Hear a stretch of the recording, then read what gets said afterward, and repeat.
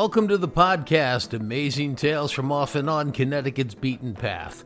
I'm your host, Mike Allen. On this week's program, it's the only time the U.S. Constitution was amended, and then amended again to negate the earlier amendments. The prohibition on the making, sale, and transportation of alcohol was constitutionally banned in 1920, but 13 years later, during the Depression of the early 1930s, the 21st Amendment was passed to supersede the 18th, and, liquor became legal again. How did Connecticut deal with it, especially being just one of two states that did not ratify the original amendment? Well, we're going to talk about all that, and we're also going to talk about what it was like in the city of Danbury, where Bridget Girton is the executive director of the Danbury Museum and Historical Society. And now, how Connecticut thumbed its nose at Prohibition. 13 years. That's how long Prohibition was in effect in the United States. It was passed in 1919, and the nation got 1 year to prepare. Well, Prohibition began because a politically powerful movement convinced enough members of Congress that the root of all societal evils was alcohol.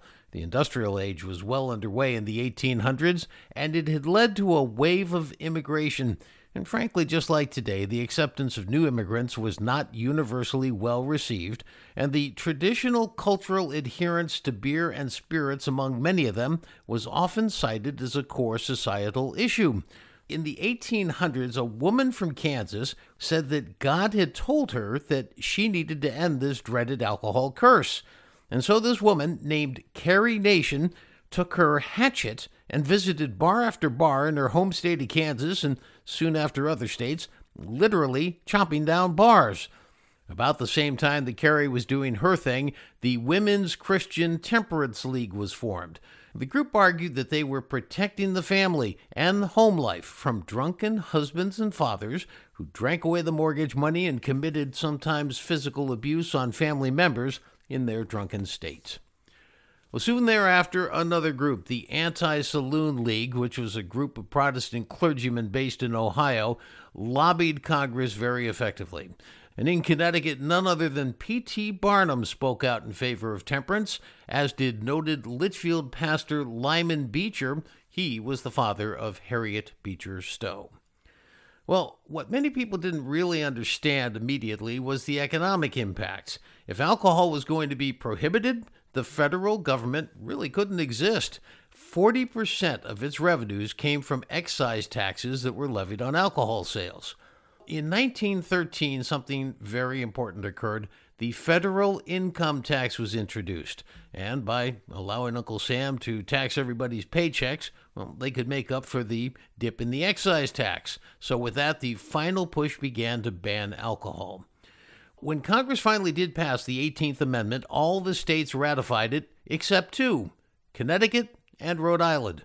Nevertheless, it was now the law of the land, and immediately systems started to take shape to allow liquor to flow into Connecticut as it always had.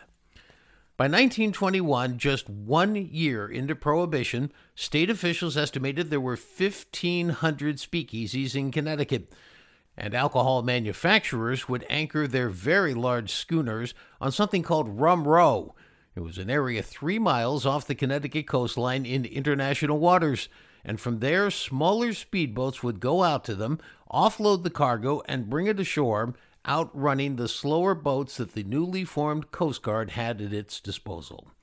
Well, there were only 13 federal agents assigned to enforce Prohibition in Connecticut, and they got paid $25,000 a year. So why were there hundreds of applicants every time one of these jobs opened up? One estimate says that they were making $200,000 a year or more in bribes. Now, while Prohibition banned some aspects of alcohol, you could still grow your own grapes and press them for wine, so long as the alcohol content did not exceed 0.5%. For $3, you could visit your doctor and get a prescription for alcohol if you had certain ailments. You could obtain a new pint every 10 days. Places of worship could use sacramental wines. In 1930, 26,000 gallons of wine were consumed that way. Well, alcohol consumption in many minds had become a societal issue that had to be reckoned with, and that's where we begin the conversation with our guest, Danbury Museum Executive Director Bridget Guertin. Her own city, like all others, faced both the pros and cons of alcohol prohibition. The average person over 15 years old was drinking 7.3 gallons per day. Yes, but the proof on the alcohol was much less. If in the 1830s, if you're drinking small beer or you're drinking ciders or you're not, getting out Kentucky bourbon and downing, some people would be, but the alcohol content was less for the people who imbibed it on a regular basis because it was safer. You think about all the things you could get from a well or from a stream. I mean, my gosh, our hat factories were going strong and dumping everything into the rivers by the 1850s and 1860s. My gosh, my golly, I wouldn't be drinking from that. And so you have this holdover idea that, from the 16th century and the 17th century, that water by itself can kill you. It's bad for you. And drinking something that has a small amount of alcohol in it is a much safer option. The problem is that the alcohol content, we got better at it. And that raises the amount of alcohol, the proof of the alcohol, and that makes it a much more scarier proposition if you're talking about that kind of consumption. But that all happens gradually. It's an arc, right? Well, and I think in researching this, one of the things that to me sort of jumped off the page was how the ugly face of anti-immigrants comes into this. And, as you see this growing, you see the Anti-Saloon League and even Carrie Nation, whose husband died of alcoholism and went forward. It's kind of disturbing to see how banning alcohol by people who were still drinking, but blaming it on an immigrant population.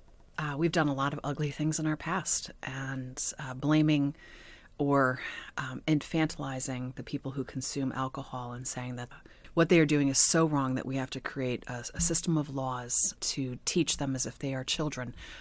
The absolute paternalism in that is shocking, especially to our modern sensibilities. And I'll talk more specifically about Danbury. We have immigrants from all over the world settling here. By the 1900s, we're speaking 27 languages that we've identified in our city streets. That's phenomenal. From 1684 on, we can see people who come from England and from Scotland, and it goes on and on and on. And by the time you get to the early 1900s, you have immigrants who are repeating the immigrant pattern of arrival, but with trauma. People don't leave their home country for the most part because things are good.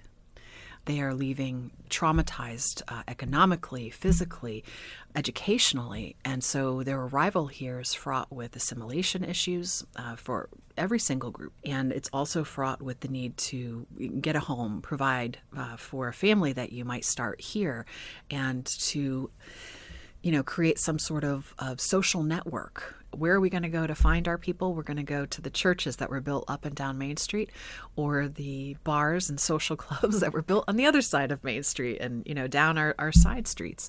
And what are we going to do while we're there? We're going to imbibe something that reminds us of home.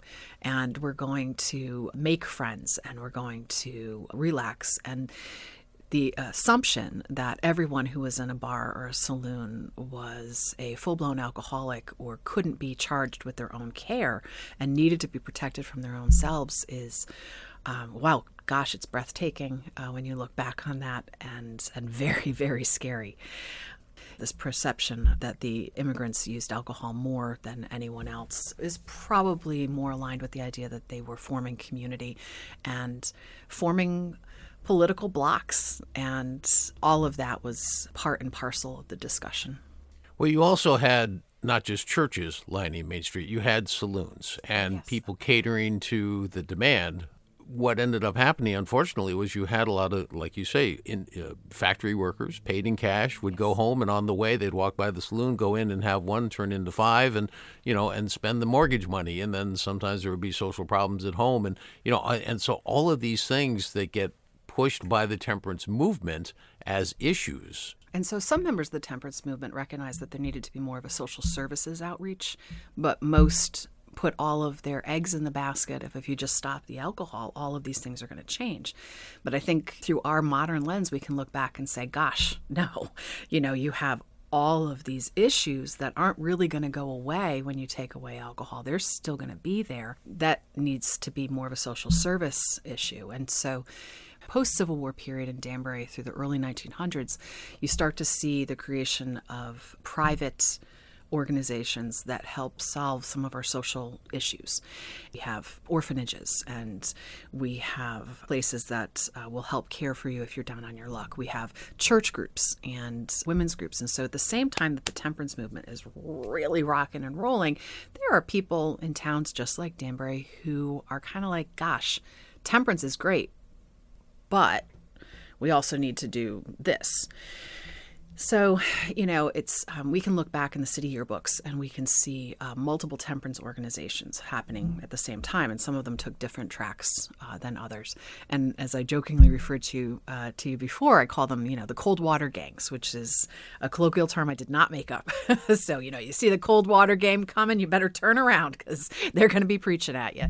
So, the cold water gangs were really that's it. It's cold water, it's tea, it's, they were very vociferous. They believed the message that the alcohol was at the root of all evil. So we started on the great experiment of temperance. And golly, that was quite an experiment.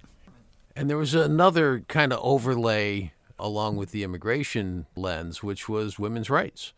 It's interesting to see how this then factored into also during the same time period, women's rights coming in. So temperance gave many women the opportunity for a voice in a way that they hadn't had before. At any one point in history, we're not just one topic, one issue, right? So, and even now, there are so many threads of what's happening. A historian will look back and you can parse out those threads. And, looking back at we call it the arc of temperance, or, the most popularized part of the movement, you can see that the issue that some people had with immigrants who were building this country, the issue that people had with women, and the issue that women had in having a voice, they're all tied together. One of the positive outcomes of the temperance movement was the idea that women should be heard in a much larger playing field. And so it was an imperfect alliance of many different personalities, but and I wouldn't say that women's rights were an outcome of temperance. It was something that was happening at the same time. But the idea of powerful women speaking their truths and wanting to be heard was something that engaged the minds of many young women who were growing up in the late 1800s and the early 1900s. So it was time. When you talk about Danbury specifically, you said before we started recording that there were speakeasies all over town. Oh, sure. How many were there? Do you have any idea? I know you've done some research. Well, if I had evidence of how many there were, they wouldn't have been doing their job. So, the whole concept is that a speakeasy is quiet on the down low, maybe moves around. I can tell you that we can follow through the newspaper articles the activities of the local police department. Our Danbury Police Department followed the letter of the law. And for the first few years, they were, much like police departments all across the country, involved in investigating and tamping down the illegal use of alcohol.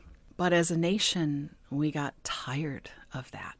And so you can see the articles in the paper start to peel away. And so does that mean that Danbury just successfully became a dry town? No, not at all.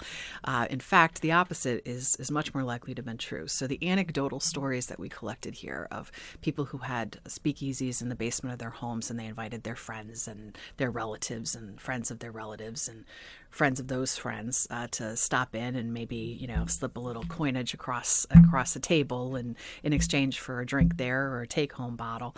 Those are legion. And by the time we got to the end of this grand experiment in Prohibition, there wasn't a real effort to tamp down this in Danbury. And we know, anecdotally, that the Great Danbury Fair served as a wonderful resource for persons who were coming south from Canada or from New York City or Boston to exchange pleasantries, enjoy the fair, and then go home with gifts in the boot of their car. So, it was the easy exchange of alcohol in Danbury was facilitated by a number of different things, not least of which is the fact that we had a really good road system. I mean, this is prior to 84, but we still have really good connectivity. We can drive in, we can drive out. We have reasons for people to be driving through our town. So as a distribution point, it makes a lot of sense. And golly, the Danbury Fair must have seemed like a wonderfully legitimate opportunity to a lot of different people. You know, we had multiple raids by the Connecticut State Police, and in the beginning, they did find alcohol that was being illegally used. But gosh, like halfway through Prohibition, man, they would get here and they couldn't find it. And I don't know who would have tipped off. And I say this facetiously. I know your audience can't see me laughing, but golly gee willikers, who would have tipped off the people who were producing a little hooch for the community that the Connecticut State Police might be on their way? It was a community-wide, nationwide dissatisfaction by the end of Prohibition with an experiment that infantilized our nation. And when the experiment ended, there were some positive lasting consequences, not least of which was the outgrowth of social services, because it was apparent that just taking alcohol away does not solve the social issues or the social ills.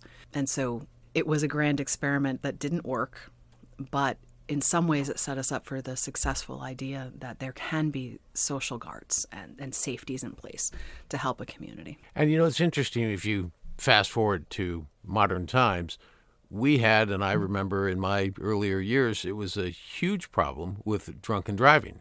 And people were getting killed all the time in drunk driving car accidents. Now, it doesn't mean that nobody gets killed in drunk driving car accidents anymore. Of course they do. But the statistics are way down as people, both laws have changed, but also awareness and I think responsibility. And I think, you know, sometimes that's just as effective as laws.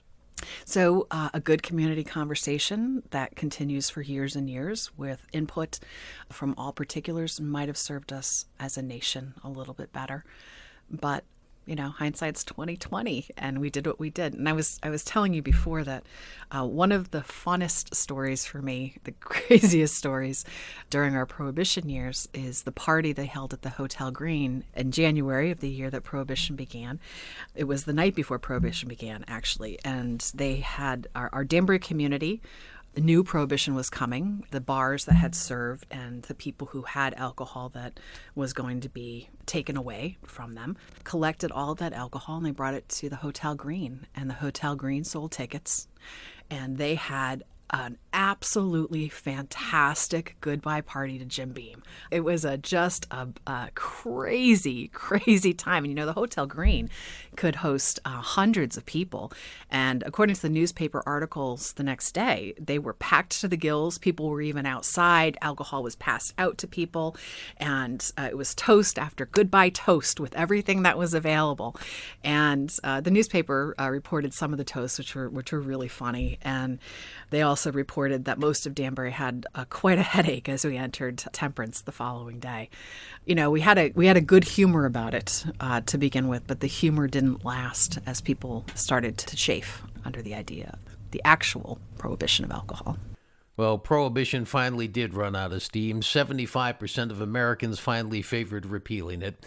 In Connecticut, enforcement was costing $40 million a year, while the state's coffers were out $800 million in potential tax revenues. FDR, Franklin Delano Roosevelt, also favored repeal. He made it part of his platform for president in 1932. So by 1933, Prohibition was over, and the legal flow of alcohol started again, even though that flow hadn't really stopped very much in Connecticut.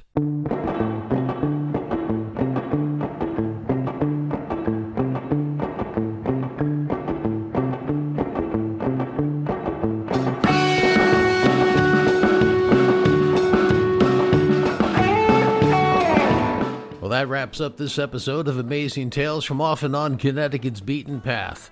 You know, the blue laws, the ones that prohibited liquor sales in Connecticut on Sunday, were in force until just 2012. And the last three dry towns in Connecticut, Wilton went wet in 1992, Eastford in 2006, and Bridgewater in 2014. I want to thank my guest for this episode, Bridget Girton, Executive Director of the Danbury Museum and Historical Society. Next week on Amazing Tales CT, a special look at Connecticut's official state hero, Nathan Hale. We're going to be speaking with the site administrator of the Nathan Hale Homestead in Coventry, Anne Marie Charland. You won't want to miss that. If you like the show, please tell your friends, family, and colleagues all about it and show them how to sign up. Amazing Tales from Off and On Connecticut's Beaten Path is a production of True North Associates, LLC. This is Mike Allen. Be safe and stay healthy.